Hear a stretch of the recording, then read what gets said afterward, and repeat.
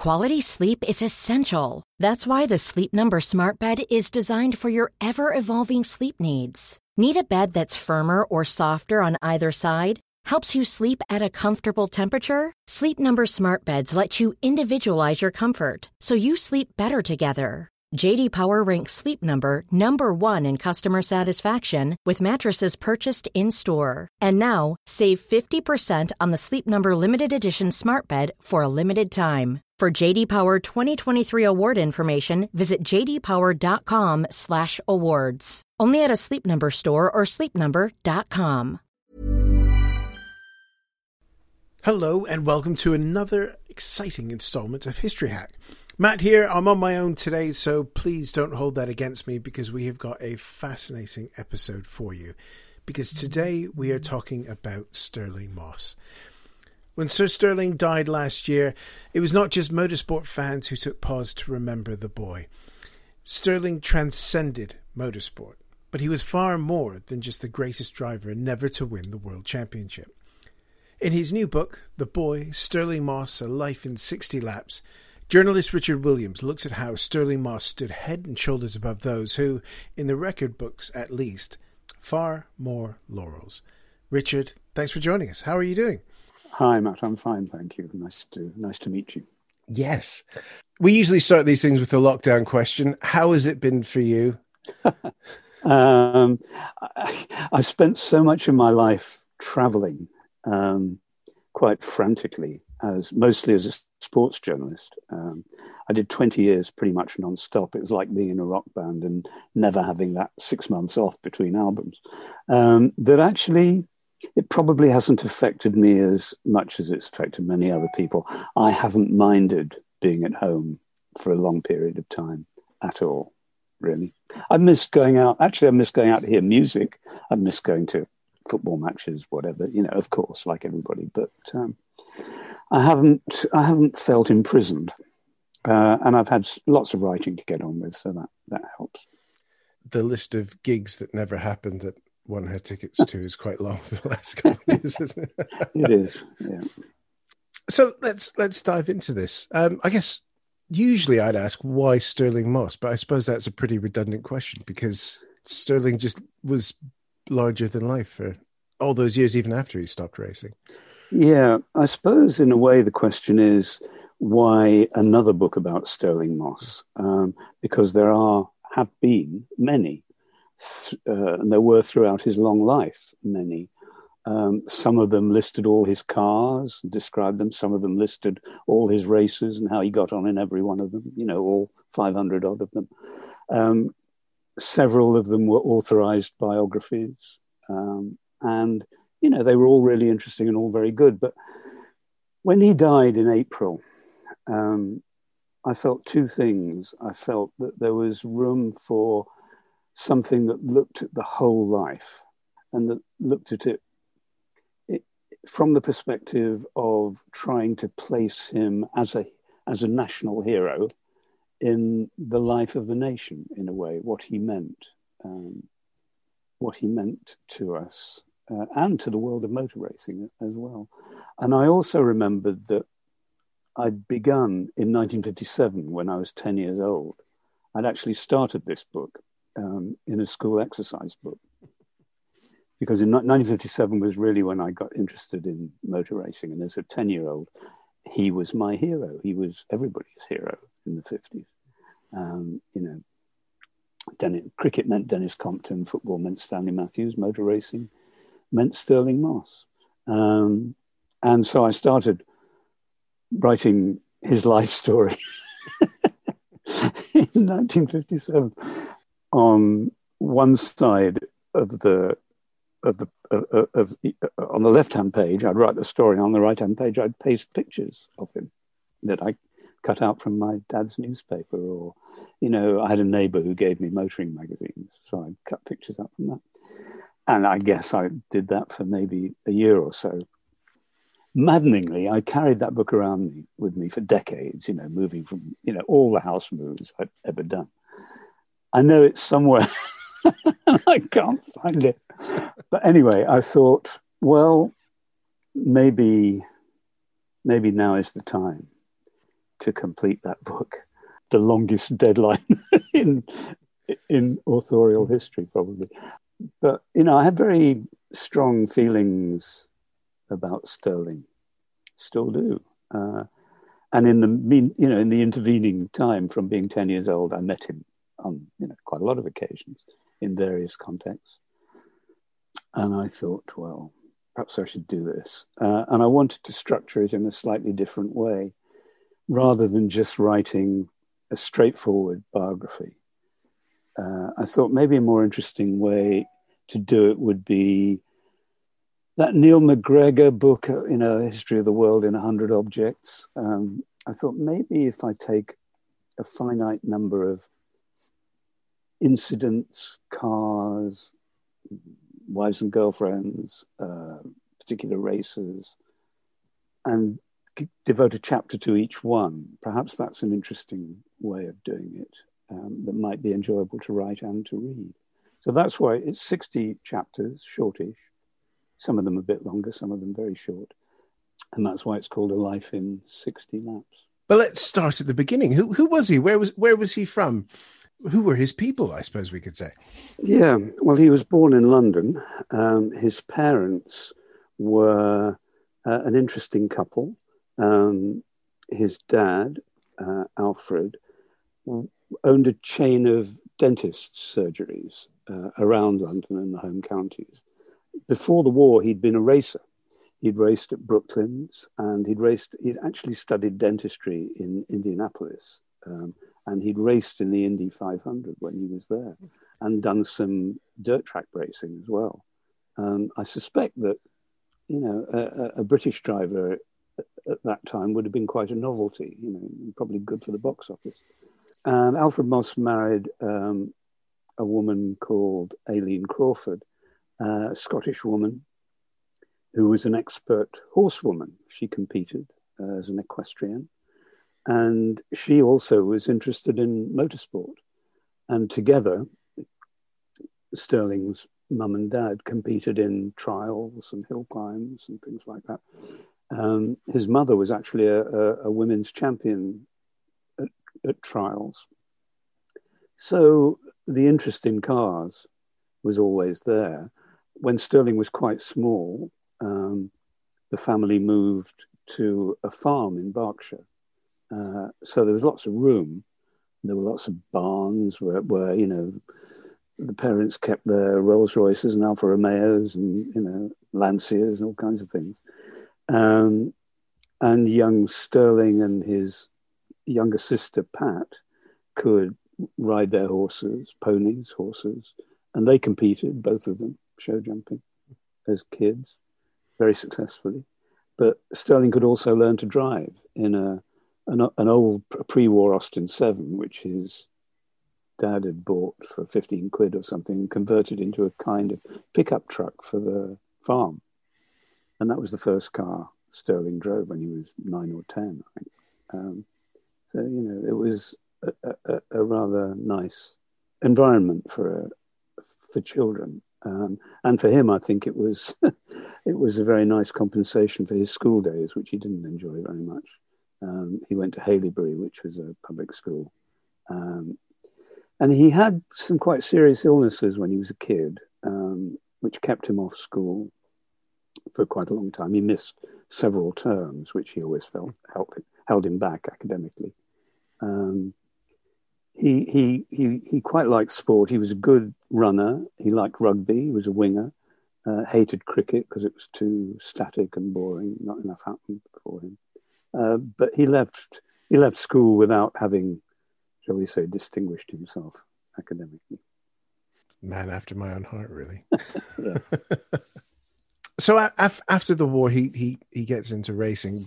I think the thing we need to make clear is today there's sort of a defined route to the top, and still money does help. But for a young chap like Stirling starting out, what was the path into motor racing in the late 40s? Well, motor racing in Britain in the 40s was a pretty informal and slightly haphazard affair. Motor racing on public roads had always been banned in Britain, or had since the early 20s, I think. which is why we didn't have any of the great road races that they had in Italy and France. So it was a bit, and Brooklands the pre-war track was no longer in use. Crystal Palace couldn't be revived. Donington Park at that point couldn't be used. So it was difficult. Really, it was sort of hill climbs and speed trials. So Stirling began in 1947 in his dad's BMW 328, which was a very nice two-seater, pre-war two-seater sports car. Powerful, good car. So he raced that in speed events and in 47. But then it became obvious very early on that he had a talent, and he was not remotely discouraged by his parents, who both loved motorsport, so they thought it was fine. The first plan had been, since he didn't have any qualifications, he was going to try and become a waiter or work in a restaurant or something. He did a bit of that, not very happily. And he decided very early, when he was 17 or 18, that he wanted to be a racing driver. So in 1948, the next step, with his family's help, was to buy a 500cc single-seater car for the new Formula, which eventually became Formula 3, which was just starting out. And this was really a British invention. A load of chaps after the war who could get their hands on bits of old saloon cars and motorcycle engines and stick them together, and make a formula for very small, very light single-seater cars. And simultaneously, people were starting to realize that there were old aerodromes lying around after the war, now disused, that were actually quite good for racing on because they had perimeter tracks, flat, very nicely tarmacked. You didn't, put a few straw bales up, paint a finish line, and you got a racetrack. And these little 500cc cars were perfectly suited to those tracks. His dad he had to sell a few things like his bike and his tent and his radio to his dad, who gave him the rest of the money to buy one of these new racing cars built by the Cooper Car Company in Surbiton in Surrey, who were rapidly becoming the leading builders of these little cars. All sorts of people were building their own specials to this formula and, sticking their own names on them. But Cooper was a bit more professional. And eventually, of course, it became a World Championship Formula One team. But at this point, they were still drawing up the blueprints for the chassis frames on the floor of the garage in chalk. Anyway, Stirling got one of these, and it very quickly became apparent that he was very good at it indeed. And he was challenging, right from the start, challenging people with much more experience and starting to build a reputation very early. And that reputation very quickly got him into sports cars, didn't it? Which I actually think that the 50s for sports cars is possibly the greatest era for them, as much as the old Group C days were fantastic. But Jaguar, Aston Martin, everybody in those beautiful cars racing around B roads in Northern Ireland. There's something incredible about that. Yeah, and it was in Ireland that he really made his mark in 1950 when the Tourist Trophy was held for sports cars on the Dundrod circuit. And the Jaguar XK120 had just come out, beautiful, very fast, comparatively affordable car. And this was really before Ferrari and Maserati had got their road cars going. They were building sports cars already, but, the XK was a car that you could drive on the road and race. So he asked Jaguar, who were just starting a racing team, if he could drive one of their cars at the TT. He was 20 years old and, already had a reputation. And they said no. They said he didn't have enough experience. He thought it was because Dundrod was a dangerous circuit. And, all racing was dangerous in those days, but Dundrod was pretty hazardous. And they thought if this 20-year-old rising star killed himself in one of their cars, it would be terrible publicity.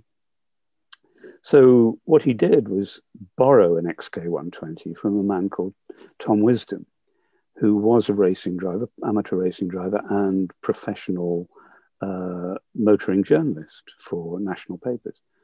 And Tommy Wisdom had one of these cars, and he'd been watching Moss, knew how good he was. So he said, okay, I'm going to be driving something else, a Jupiter, I think, in this race. But so you can drive my XK.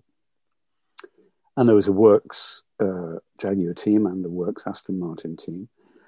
And it was a long distance race on a narrow, dangerous circuit, pouring with rain, high winds, terrible conditions. And he won very convincingly ahead of all these much more experienced drivers in equally good machinery. And that really helped him make his mark. And he said that night, the Jaguar team manager and the owner, Bill Lyons of the company, offered him a works contract for the next season. He really joined Jaguar at just the right time, didn't he? He did, although he didn't have much luck with Jaguar. He raced in all the big races. He came second at Le Mans in 53, I think, which was his best result ever at Le Mans. It was probably the one big race he was destined never to win, but he certainly helped them build a reputation as a top sports car team. And in those days, racing at Le Mans, winning the Mille Miglia or the Targa Florio or the Tourist Trophy was thought to be great publicity for your road cars. Whether you were Jaguar or Mercedes or whoever. So he did a lot for them from that point of view. But maybe it was with Jaguar that he began to get a reputation for being either unlucky or too hard on his cars.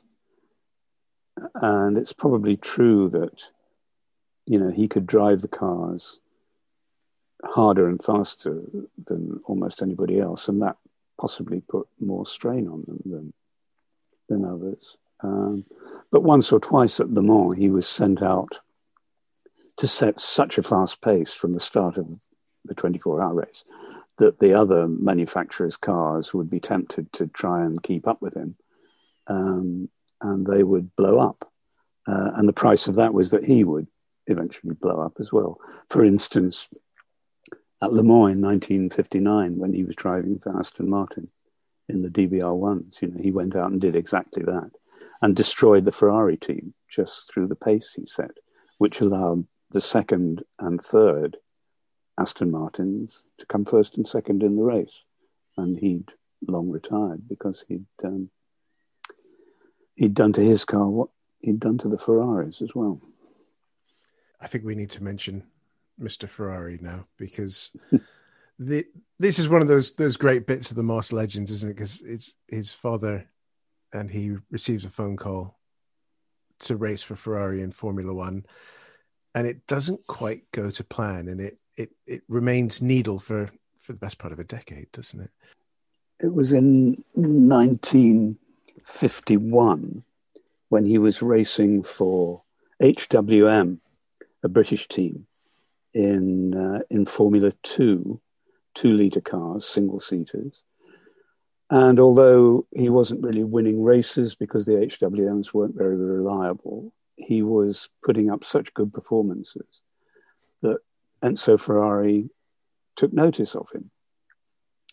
And the first thing he did was get in touch with Moss and offer him a drive at the French Grand Prix at Reims and the British Grand Prix at Silverstone. Moss, who was an honourable chap, was already committed to HWM for the race in France. So he said, I can't do that, but I'll race at Silverstone.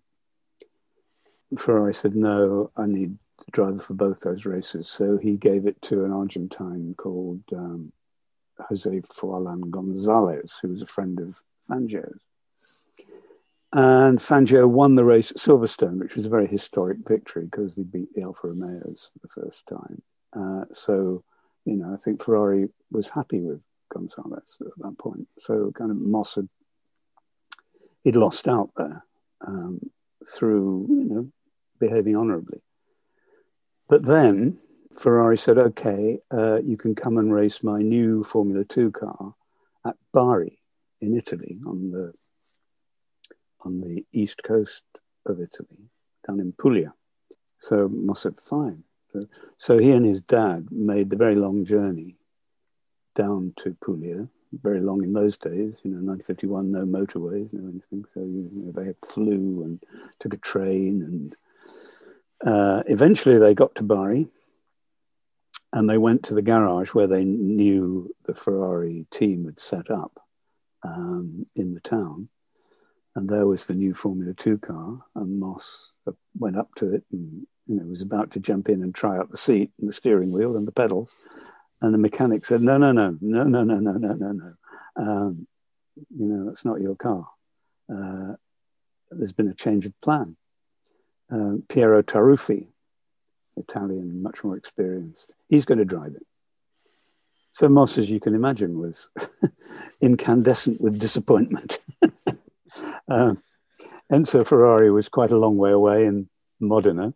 He didn't go to the races, so he wasn't there to argue the toss with.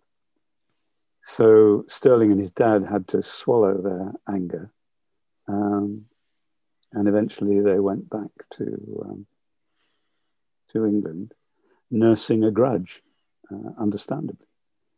And that did two things, really. It put Moss off Ferrari for quite a long time to come.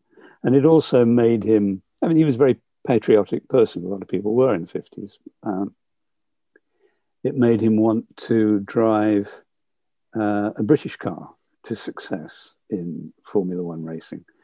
Now, there wasn't much around in those days if you wanted to drive a British car. So, that made life difficult for him for a number of years. He eventually had to compromise on that, but Ferrari kept offering him, as his reputation grew and grew and grew, Ferrari kept saying, come and drive for me. And Moss just, turned him down out of hand every time for a long time until, as I guess we'll talk about later, right in the back end of his career. But it was a very formative experience, that grave disappointment in Bari. Just to say, that is a wonderful part of the world, though. Oh, around yeah. Puglia. I spent a summer there. It's just absolutely delightful. Yeah. So if you're going to be terribly disappointed, it's a nice place to. I don't think the scenery. I don't think going to look at the beautiful hill villages of Puglia was really on Stirling's mind at that point. So there's rumors bubbling around about this time of the fallout with Ferrari that Mercedes may return, and I find sort of this fascinating that we live in an age of Mercedes domination, and the thought of Mercedes coming back sort of filled people with a little bit of dread because they had dominated pre-war, and famously, as your previous book also told the story of, had a very fast, charismatic British driver as well. So everybody was looking to Stuttgart to see whether or not they were coming, because it was essentially the same setup, wasn't it? Yeah. Well, Mercedes had dominated before the First World War, before the Second World War, and now they were coming back again. And everybody knew that, if Mercedes were coming back, they were coming back to dominate again. So at the end of 1953, when it was known that they were on their way back, Stirling and his dad and his manager, Ken Gregory, got in touch with the Mercedes management, which, as you said, was basically the same people they'd had before the war. And said, any chance of a seat in your team for 1954, your Grand Prix team? And Alfred Neubauer, the great team manager at Mercedes, he'd seen Stirling quite a lot and he'd been impressed. And he said, no, you're not ready yet. So, just wait, not this year. So Stirling knew, he tried out every British car available, the BRM, the Connaught, the Van Wall, which was a new make, backed by a millionaire industrialist. There used to be people called millionaire industrialists in the 50s, and Tony Vandervelde was one of them. But Moss decided that these cars were all just not good enough, basically. They didn't have the resources behind them that the Ferrari or Mercedes or Maserati had. So he didn't want to drive for Ferrari. He couldn't drive for Mercedes. So then the option really was Maserati, who were building a very nice new car called the 250F. So he got in touch with Maserati and they said, no, we're entering 3 works cars and we've got 3 Argentinian drivers to drive them because we're getting some money from the Argentinian government. But we are also building 3 cars for customers, which will cost you, you want to buy one of those, it'll cost you £5,000. A lot of money in those days. So Moss's dad, Alfred Moss, decided, let's do that, because Stirling was actually away in America at the time when this decision was made. Moss's dad made the decision that the car would be bought. Stirling would have to pay for it out of his winnings and, starting money and other things. Selling his radio to his dad wasn't going to cut it this time. No, it wasn't. Not for a 250F. So the car arrived and it was painted green as he'd asked, unlike the works cars, which were, of course, Italian red. And it was going to be looked after by his own team, by his own mechanics, working out of his dad's farm. And it did well enough in that season, including at the beginning of the season, that Maserati realized that, well, actually, he's going better than our works drivers. And when one of the works drivers, very sadly, was killed at the Nürburgring, and Stirling had performed very well in his privately entered car, Maserati said, well, look, okay, come and drive with us. We'll paint your car red. You can have the works mechanics. You can have all the latest modifications, the new engines, whatever we've got. So effectively, he ran the second half of the season as a works Maserati driver and came very, very, very close to winning the Italian Grand Prix until the car broke down very late while he was leading convincingly, beating the Mercedes. So that was, at that point, he was already a Grand Prix winner in all but name. And, once again, he'd sent a message to the Mercedes management saying, I'm ready. The 250F is one of those cars that looks like it's doing 180 miles an hour standing still, doesn't it? It's gorgeous. Not an easy car to drive, and very few were actually successful in it. Well, it was. I think it wasn't. No racing cars of that era were easy to drive, but if you were a top driver, I think it was a very satisfying car to drive because its behaviour was predictable. It didn't have any vices.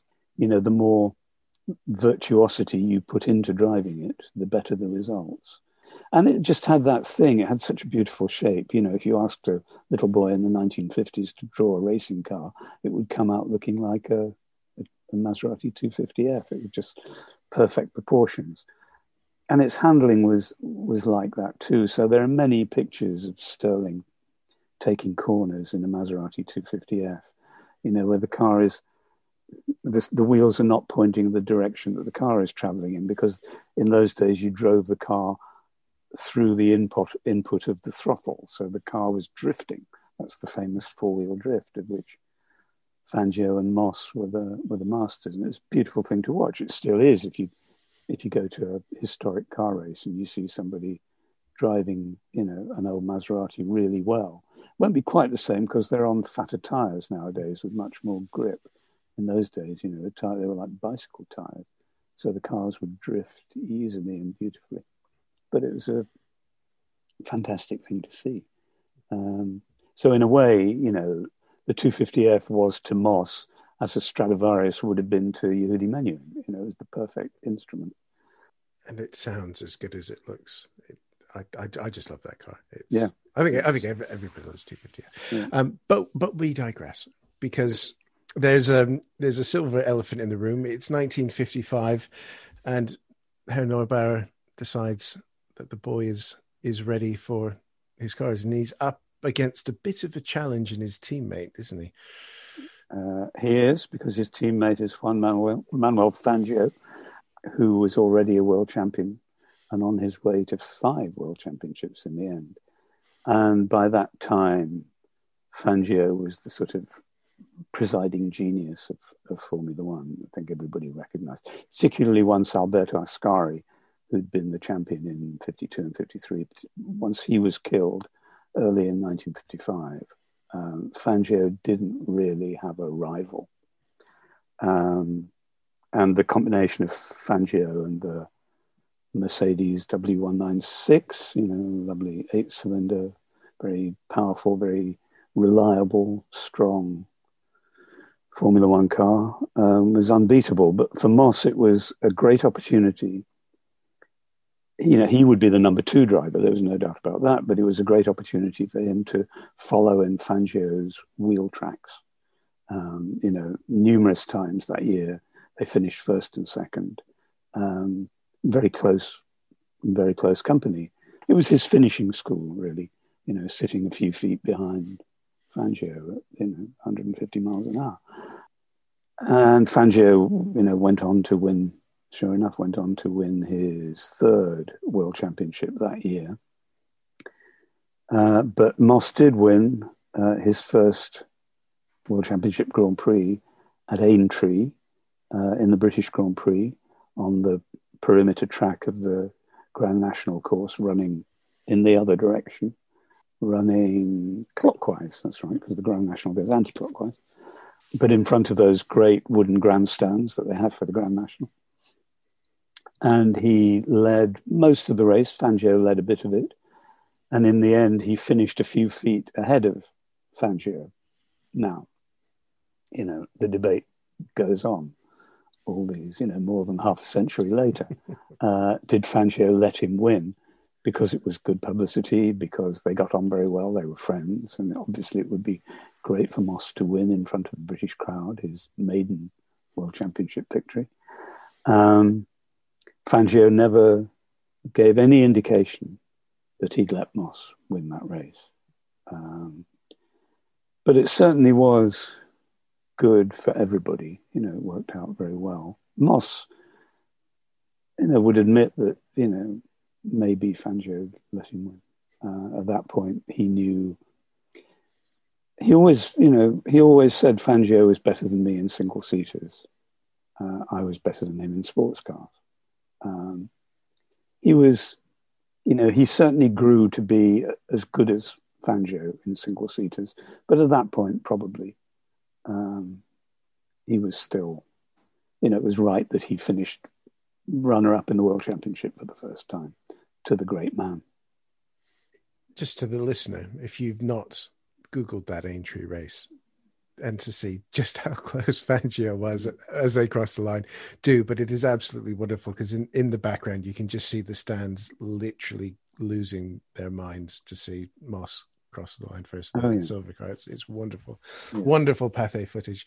Yeah. But you did mention the sports cars, and we cannot, or I'm not going to let you get away without chatting about the Mille Miglia, because not only is that possibly one of the greatest wins, it also gave us possibly one of the greatest motorsport articles ever in Jenks is right out, because just describe what the Mille Miglia was. Granted, it is what it says on the tin, but what was it if people don't know what it is? Well, the Mille Miglia, which means 1,000 miles, was started before the war as a 1,000-mile race around the top half of Italy, basically. It started in Brescia, It went down the right-hand side, the Adriatic coast, and then across to Rome, across the width of Italy, through the mountains, and then up through Tuscany, basically, through Florence and Siena and Bologna, and all the way back to Brescia on closed roads. That 1,000 miles would be entirely closed insofar as was possible, apart from the odd flock of sheep or chicken or sort of stray child. And level crossings. There were level crossings which were closed. But the cars would set off at 1 minute intervals, and the first ones would go off after midnight sometime. Maybe they started at midnight.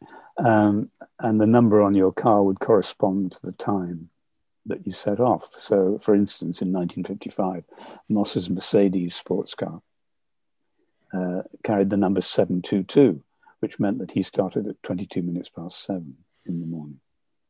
And the slowest would go off first. So you'd have all these Fiat Topolinos and tiny little, weird things going off. And then eventually you'd get the big cars like the Mercedes and the Ferraris, which were more or less Formula One cars with an extra seat and bodywork with wings and lights. So it was a fantastic spectacle. I mean, it's just unimaginable now to see them. And Moss had driven it a few times before without much luck. And one year, while he was driving for Jaguar, he'd done several reconnaissance laps with a mechanic, and they'd tried making notes on the course because you can't learn 1,000 miles like you could learn Brands Hatch or Monaco. It's always going to be a bit approximate. But in 1955, because Mercedes was such a professional operation, this gave him the opportunity to refine that idea. So he invited a man called Dennis Jenkinson, who was a motoring journalist.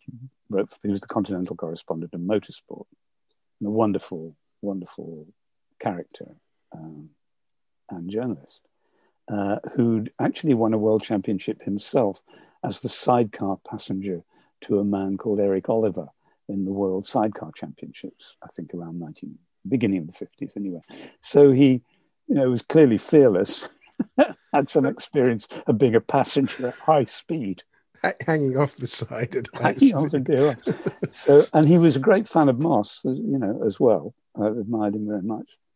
So Moss said, well, why don't you come along? And we'll do several reconnaissance laps and we'll make notes. So they cooked up. And I think with the aid of another Mercedes driver, John Fitch, he may have had some input into this as well. What they did was make an aluminium box with a little perspex window.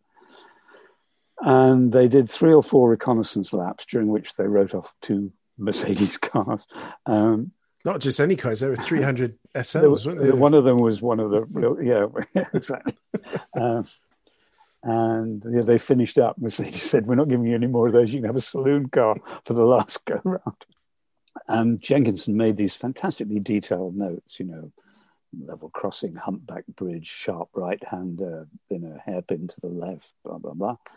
And wrote them all down on effectively a roll of lavatory paper, which was then put on a spindle inside this aluminium box with a handle, and he could roll it round.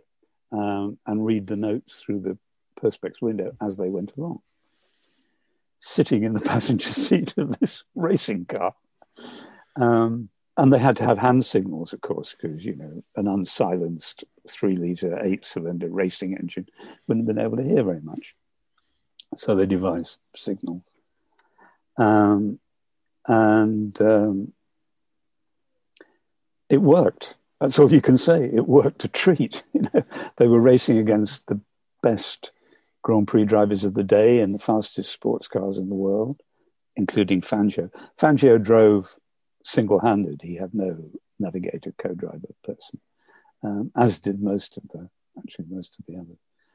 But using this kind of super system of signals, Moss and Jenkinson got round in just over 10 hours, which was an average of just under 100 miles an hour, 99 point, miles an hour.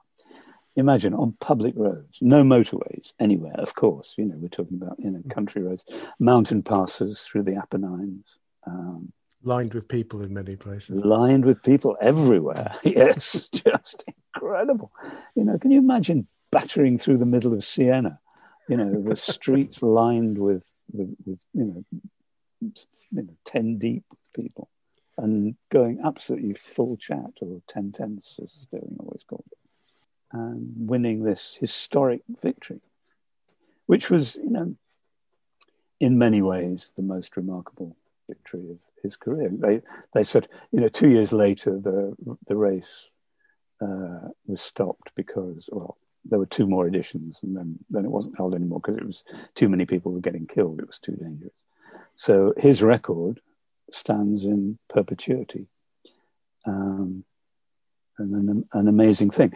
And that season for Mercedes, he also won the Targa Florio and the TT, which meant that they won the World Sports Car Championship, which was very important to them because they were finishing racing at the end of the season.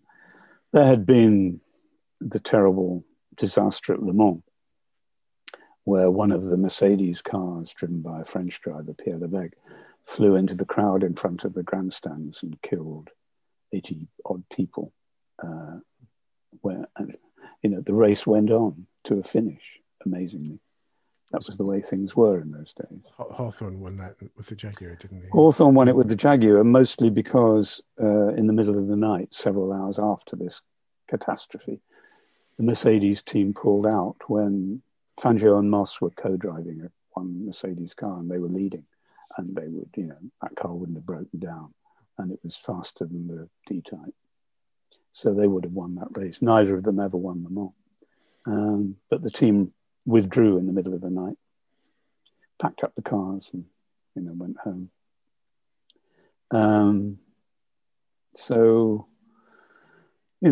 But anyway, they were able to finish the season with the World Champion Formula One driver and the runner-up, and the World Sports Car Championship, and then they called it a day.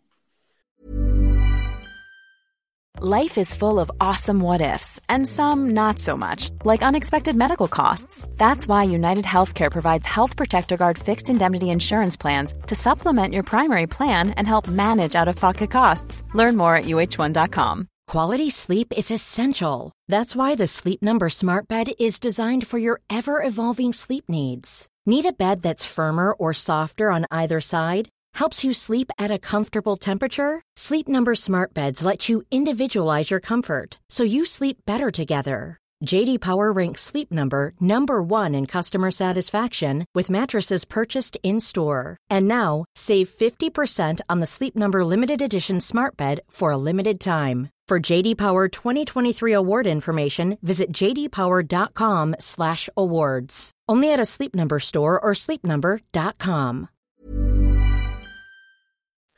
I suppose the great rivalry was with Mike Hawthorne. Wonderfully dapper gent, always in a bow tie. And after the Mercedes years, Moss would find himself up against him, especially in 1958. Who was Mike Hawthorne? Because he was, for that brief time, as big as Moss, really. For schoolboys, you were a Moss fan, or you were a Hawthorne fan. Yeah, it was like Beatles or the Stones, really. It was a great rivalry. Hawthorne arrived a little bit after Moss. He was born in Yorkshire. He was the son of a man with a background in motor racing who ran a garage in Farnham in Surrey. So once again, he had parental encouragement, and he made his first impact unlike most of that generation, he didn't race 500cc Formula 3 cars. He started off in a Riley sports car and then a Cooper Bristol Formula 2 car. And then, 1953, he got the Ferrari contract that Moss had kept turning down. And he used it to very good effect, because that year at Reims, he won, he became the first British driver to win a World Championship Grand Prix, edging out Fangio in a Maserati, and beating all the other works Ferrari and Maserati drivers. That was quite a coup. And they were very different types. Moss was the complete professional. White helmet, white overalls usually. Kept himself fit. Didn't drink very much, smoked a bit, but looked after himself. Kept away from women for a few nights before the race. Hawthorn was the opposite, completely the opposite. Hawthorn, after a race, if he was racing at Goodwood, on the way home to Farnham from the race meeting, he'd stop off at a pub, or possibly three. He and his mate Peter Collins, who was the other British star of the 50s, they got up to lots of larks, often involving women in, wherever they happened to be racing at the time. They were sort of good time boys. Hawthorn was a very good driver, no doubt about that, but he had bad days. Moss never really had an off day. It was one of the things about him, was that he was a very consistent driver. He could produce his best on any given day in any car. Hawthorn wasn't like that. He could be really, really quick. He did have health problems, some quite deep-lying health problems that probably contributed to that. He wasn't as classical a stylist as Moss. You watched Moss driving and you saw something, whether you knew anything about cars or cared about racing, you knew you were looking at something beautiful. Hawthorn was a little bit more rudimentary in his driving. He's very quick, but not the same kind of aesthetic experience watching him. But they were the great rivals at that time. And it was a rivalry that reached its climax in 1958. In 1956 and 57, Moss had become established as a winner, a Grand Prix winner. In 56, he'd gone back to Maserati and he'd won at Monaco and Monza. And he'd finished again runner-up in the World Championship to Fangio. And then in 57, he joined the Vanwall team, run by Tony Vandervelde, because at last he felt here was a British team with which he could win Grand Prix and probably the World Championship. That was the idea. He'd raced once for Vanwall in 56, the International Trophy at Silverstone, and won the race against good opposition. So that convinced him. And Vandervelde offered him a decent deal as the number one driver in the team for 57. And it was a great season. He and Tony Brooks co-drove the Vanwall that won the British Grand Prix at Aintree that year. The first time British drivers in a British car had won the British Grand Prix. But then Moss won two more Grand Prix that season, one at Pescara and the other at Monza, which was beating the Italians on their own soil, which in a way was even more satisfying, because Vandervelde was like Moss, he wanted to beat the red cars for patriotic reasons. And that they'd done it. So 1958 looked like being a very good season. The prospects were great.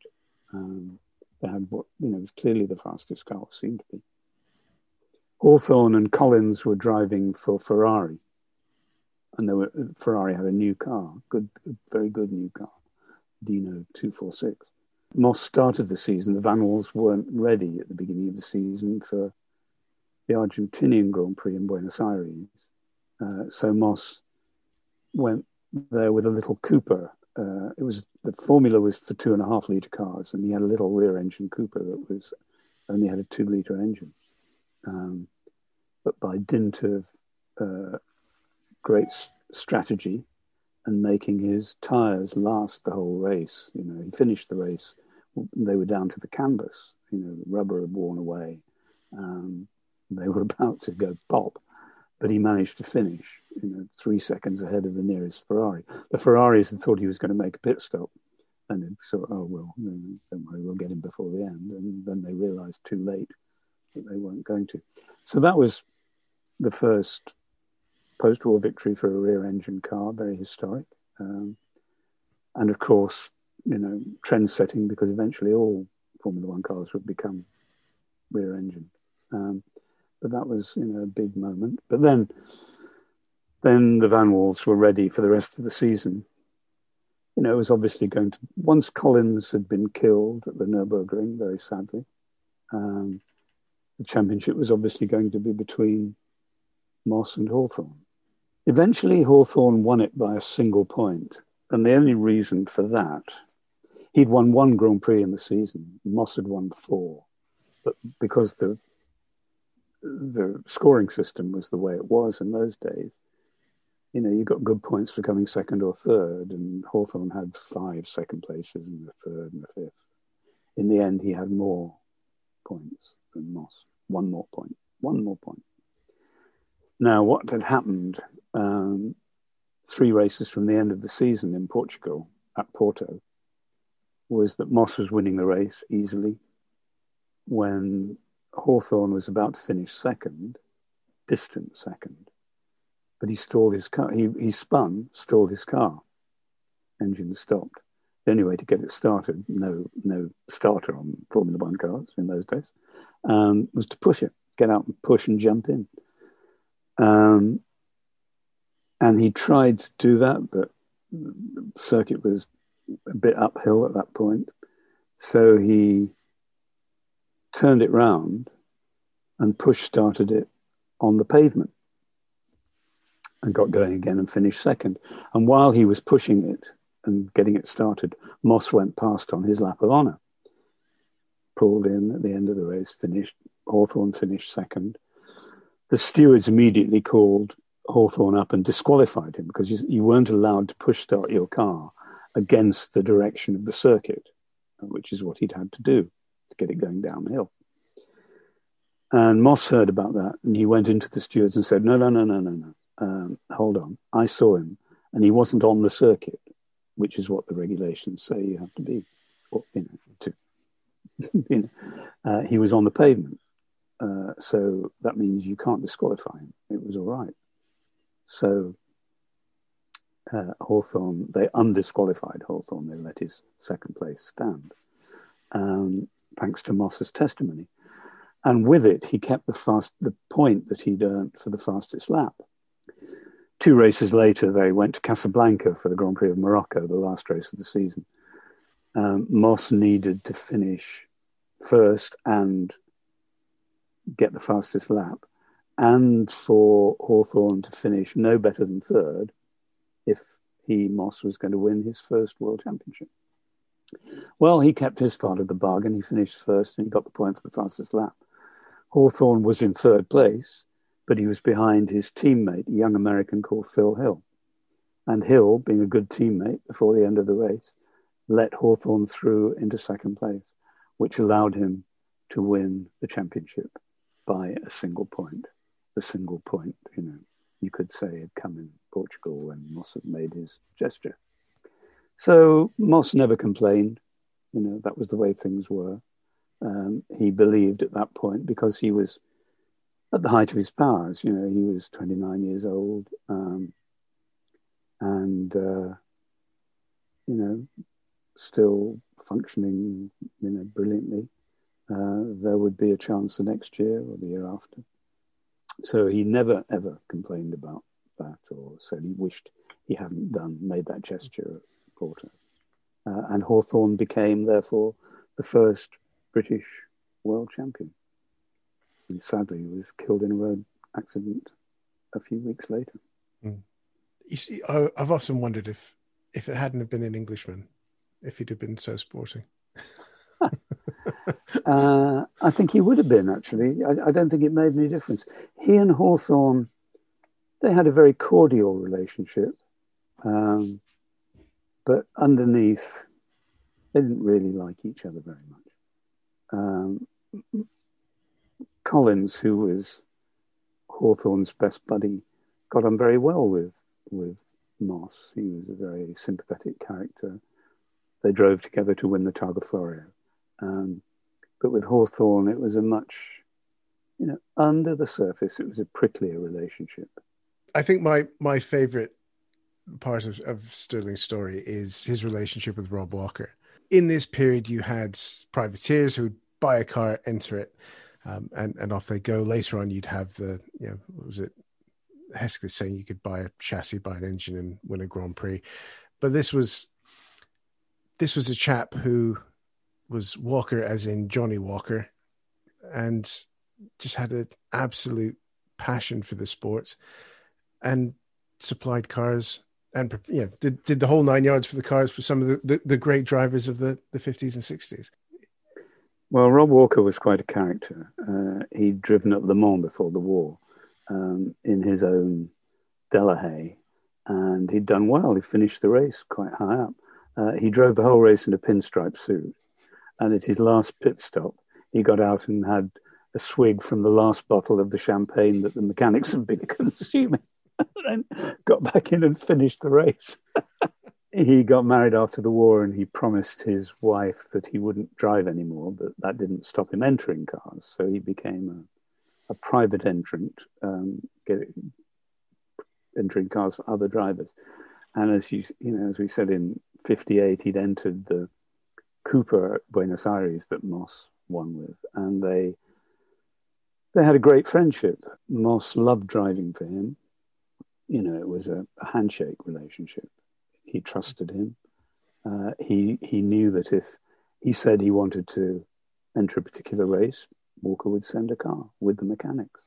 And if he wanted to drive in a race for somebody else, that was fine with Walker. So it was the best of all worlds, except he was never going to get cutting edge machinery that you would get from a works team. So his cars were always going to be 6 months or a year behind the best of the opposition. And in a way that appealed to something within Moss.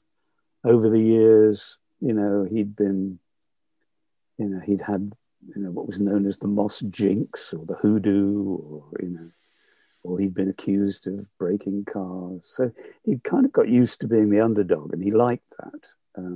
I think that became part of his, what we would call today his brand, which nobody would have thought of calling it that. But it was part of his appeal, and he liked that. And the idea of he and this heir to a whiskey fortune sort of taking on the world was very appealing to him. And, he had a great mechanic, Alf Francis, who'd come over, Polish mechanic who'd come over during the war, fought in the Polish Armoured Corps, and then got a job as a racing mechanic with various teams, and had been Moss's mechanic on Moss's own Maserati. And they trusted each other, disagreed a lot, had lots of rows, but, it worked well. So from then on, Moss raced in Grand Prix cars in Walker's cars, which were either Coopers or Lotuses with Climax engines, Coopers to begin with. Then when Colin Chapman's Lotus became clearly the quicker car, Walker bought one for Moss. And they were quick but very fragile cars. So, Moss had two of his worst accidents in Lotuses when bits fell off. Or something happened. Something mysterious probably happened. But they took enormous satisfaction from beating the factory teams with their private entry. It didn't, it was, their success was patchy. 59 and 60, Jack Brabham and the Works Coopers won the championships. Clearly, they were more reliable and very quick. Moss was driving Cooper. They wanted to use the same gearbox as Coopers, but Coopers wouldn't let them. They wouldn't sell them a gearbox, so they went to an Italian guy that Alf Francis knew called Valerio Colotti, who made a very nice gearbox, but a very unreliable one, and it was nice in every other way. And, Moss led Grand Prix after Grand Prix only for the gearbox to break, which unreasonably exaggerated his reputation for breaking cars and being unkind to cars. It wasn't him, it was Colotti. In 1961, they faced their biggest challenge when the formula changed. It went from 2.5 litre to 1.5 litre cars. And the British teams thought that this was being done to spoil their chances because they were so dominant by that time. And that it was being done to help Ferrari, who'd been working on a very good 1.5 litre engine in car for some time. So the British teams weren't really ready for it. And so it proved, Ferrari came out with a fleet of fantastic 1.5 litre cars, which had this twin nostril nose. So they became a little bit like sharks. So they became known as the shark noses. With good drivers, Phil Hill, Wolfgang von Trips, Richie Ginter. And, they were clearly miles quicker than the British cars. However, that handicap gave Moss the chance on the two real drivers' circuits of the year, Monaco, a very tight, twisty street circuit, and the Nürburgring, 14-mile circuit with 174 corners and endless hazards all over the place. You'd end up, you went off at Nürburgring, you'd end up, down a hillside in the middle of a forest. And at those two tracks, Moss, just produced his ultimate virtuoso performances to beat the Ferraris against all the odds in this obsolete Lotus, 4-cylinder Lotus that he was driving. And those really are the two great Formula One victories of his career, and they're the things that are probably best remembered when his talent was in its fullest flower, and you could see that he, after Fangio's retirement, he was the undisputed number one in Formula One. Let's talk about 1962. There's a lot going on in that final season. Spoiler for if you don't know what happens, because the Ferrari animosity has bubbled away, and there's a deal in place for 1963, which is unique, really. 62. For 62, yes, for Ferrari, because they were going to let their cars race in different colors, weren't they?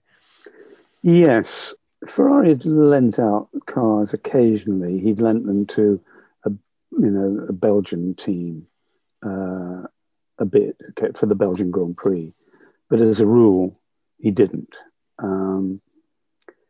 But by the end of 1961, I think Moss was fed up with not driving a Ferrari, basically, because it was so obvious how much better they'd been in 1961. And he must have been reflecting on how many championships he would have won had he accepted, Ferrari's offer in the mid-50s. He would probably have won 3 or 4 world championships by then.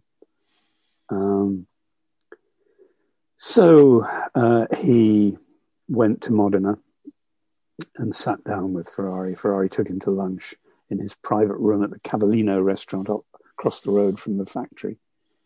And they talked mostly in French, I think, because Ferrari didn't speak any English and Moss didn't speak very much Italian, but they both spoke a bit of French.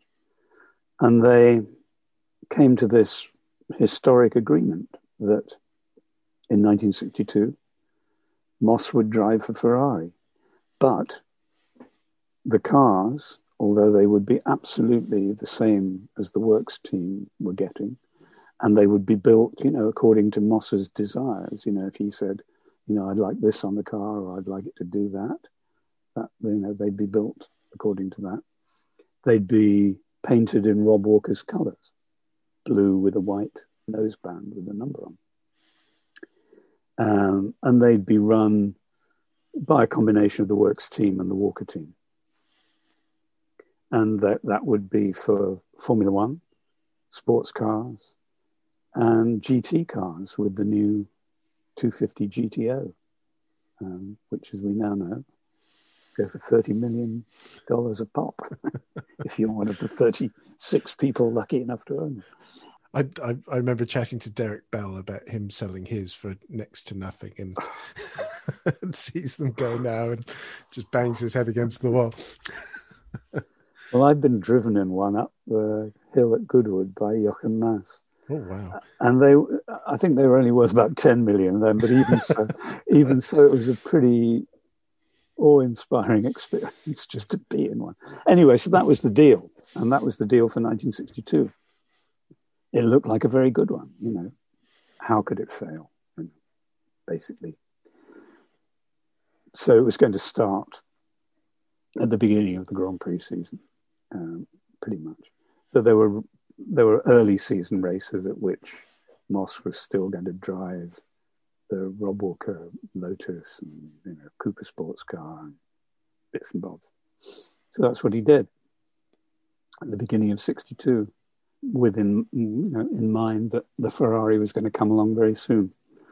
On Easter Monday, April the 23rd, I think, that he went to race in the Glover Trophy, which was a Formula One race, a non-championship race at Goodwood, with what had been Rob Walker's Lotus 1821, modified Lotus 18, an obsolete car, basically, against a good field. Graham Hill in a BRM, Jim Clark in a Lotus, John Surtees in one of the new Lolas.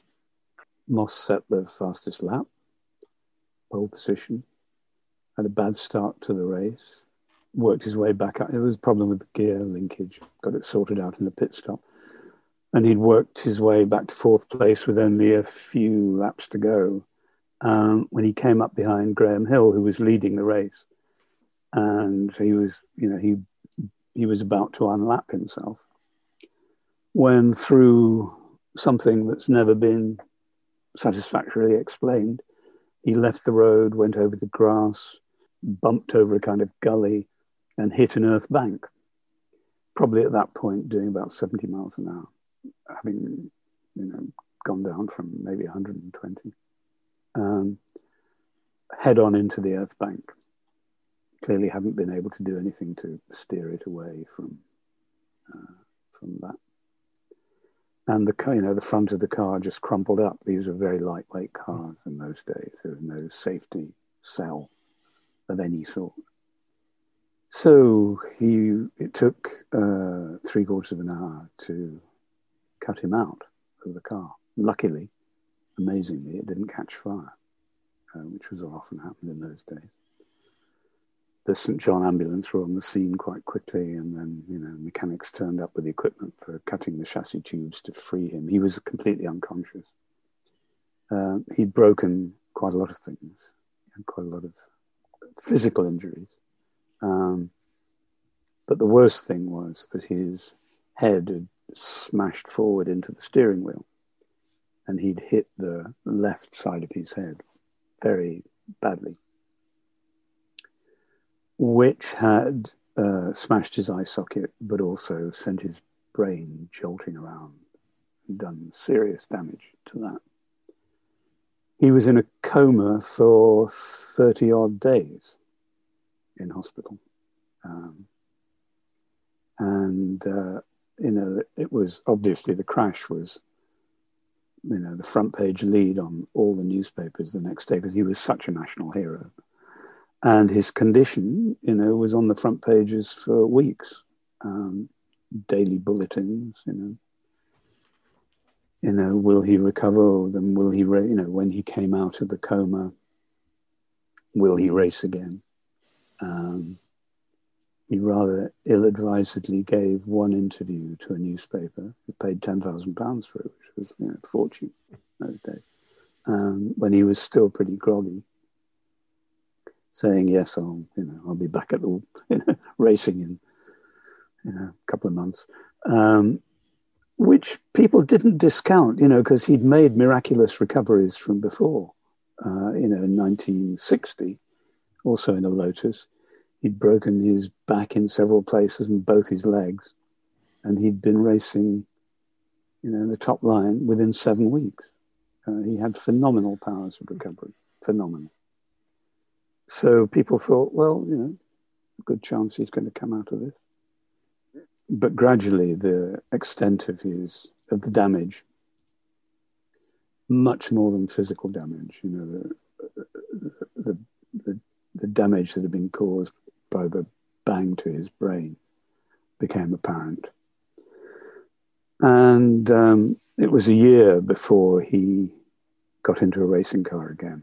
And he went back to Goodwood, funnily enough, a year later, with a Lotus sports car that he'd raced before several times. And he lapped for half an hour or so on a bit of a dull day. And he came in after half an hour, having, lapped pretty quickly. But he said, it's not the same. Whatever mechanism, joins the brain to the feet and the hands, it's just not, the perceptions are not the same. When he got out of the car, he said, I'm now a retired racing driver. That's it. Later, when he'd recovered a bit more, reflected in tranquility, he thought that he'd made that test, put himself to that test prematurely. That if he'd given it, a few more months or maybe a year, he would have felt that all his old perceptions, were back, and that everything had sort of knitted itself, back into the kind of neural muscular network. But he'd made his decision, and he stuck to it as far as being a professional racing driver went. If he'd left it another year and he'd felt okay, he'd still only have been in his mid-30s. And he certainly had been expecting to race all the way through his 30s. Fangio had gone on well into his 40s. Mm-hmm. 49 when he retired, still world champion. So what did Sterling do next? Because he just then turned his hand to lots of things. He built that wonderful house, and he was always very keen on earning a living. So he went to work for the American Worldwide Sports program as a commentator. In Europe and in America, he commentated on American racing as well. He liked America, he always had done. He started a little property empire. He bought apartment blocks in London, central London, and rented them to people, and was very meticulous about that. He did most of the repairs himself. Call the landlord and Sterling Moss shows up with a bag of tools. Exactly. And, that's one of the reasons, in London, he lived in Mayfair. He usually had a scooter or a moped. And one of the reasons was that, any of his properties was only 10 minutes away if he needed to go and empty the electricity meter or, put a new light bulb in the hall or something. So he did quite a lot of that. But he also, he had a home for a while in Nassau in the Bahamas, a place he loved. And when he was married for the first time to his wife, Katie, he built a holiday home for them in Nassau, which I think he gave to her as part of the divorce at the end of the 60s. He carried on living a pretty full life. And I don't know if you remember when he fell down a lift shaft. He'd built himself a house in the 60s in Mayfair and Shepherd Market, which became famous for all its electronic gadgets, devices, electric garage doors, which, the late 50s, that was something. A bath, you could start the bath, start the water and regulate the temperature from anywhere in the house. And it also had a lift. And it went down 3 stories, I think. This is a terraced townhouse. It had this lift. And when he was 80, he still had the house. he was standing by the lift talking to somebody. He was about to get in, the lift doors opened, and he got in, and the lift car wasn't there. So he fell 30 feet onto a concrete base of the lift shaft. 80 years old, shattered both his ankles, other abrasions. And shock, I should think, worst nightmare. But the weird thing is that 6 months later, he was driving at Goodwood in the revival meeting in his 2-litre Oscar sports car. And I was there watching him. He was racing the thing. He was drifting it. I just thought, what sort of a man is this? It's phenomenal. Although I've followed his career, the last few years of his professional career, I'd never seen him race in anger in his prime. But I did see him at the end of the 70s driving a Vanwall at Monza. And I saw him lots of other times in historics. And, just to see that white helmet, those white or pale blue overalls, that straight arm stance in the cockpit was such a thrill for people. And he knew that, he was completely aware of that, and he loved it. And he loved giving that to his fans. And he always said that, he was asked to tell stories over and over again. He'd meet somebody for the first time and they'd say, oh, tell me about the Mille Miglia in 1955, or, tell me about the time Ewan Brooks won the British Grand Prix. And he told these stories, I heard them from him. He told them with the same enthusiasm that he would have told them the first time. And he did that, he said, because although he was telling them for the millionth time, the person he was telling them to was hearing them from him for the first time. And he felt, they deserved that, to hear it that way. That was a fantastic thing. The measure of the man. I think that's a lovely point to wrap this up. Richard, just tell us the name of the book again, because it's recording it on release day today, aren't we? We are. The book is called The Boy, Stirling Moss, A Life in 60 Laps. Richard Williams, thank you so much. I am going to drag you back so we can talk about Dick Seaman next time. Thank you, Matt. That would be a pleasure too. Super. Thank you so much. I'd like to thank Richard Williams once again for joining us on History Hack. We've put The Boy, Stirling Moss, A Life in 60 Laps on our very own bookshop, along with Richard's other book about Dick Seaman, which we're going to get him back, which is called A Race with Love and Death, and his incredible book about the Pescara Grand Prix in 1957 that we mentioned. It's called The Last Road Race. 10% of every purchase through our bookshop comes towards us and helps us keep the podcast going and sees us through these tricky times. Head to bookshop.org/shop/historyhack to pick up your next great read. There are other ways to support the pod as well, because now it's the Patreon bit. In 2020, when the boss ladies, Alex and Alina, started History Hack, the world was very strange, and unfortunately, it looks like 2021 is going to be equally strange. We would love it if you're able to support the podcast in any way. It will allow us to keep up the regularity of the pods and also the great guests that we've been able to bring you over the last year.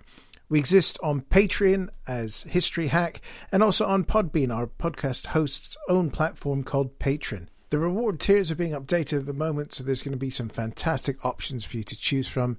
So if you're able to support us, that would be fantastic. So we thank you very much, and until the next time, bye.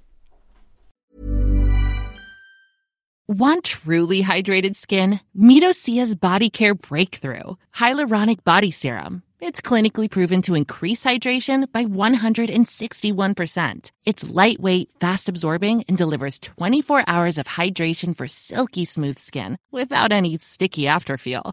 Treat your skin to clean, vegan skincare from Osea. Get 10% off your first order with code SUMMER at OseaMalibu.com. That's OSEA Malibu.com, code SUMMER.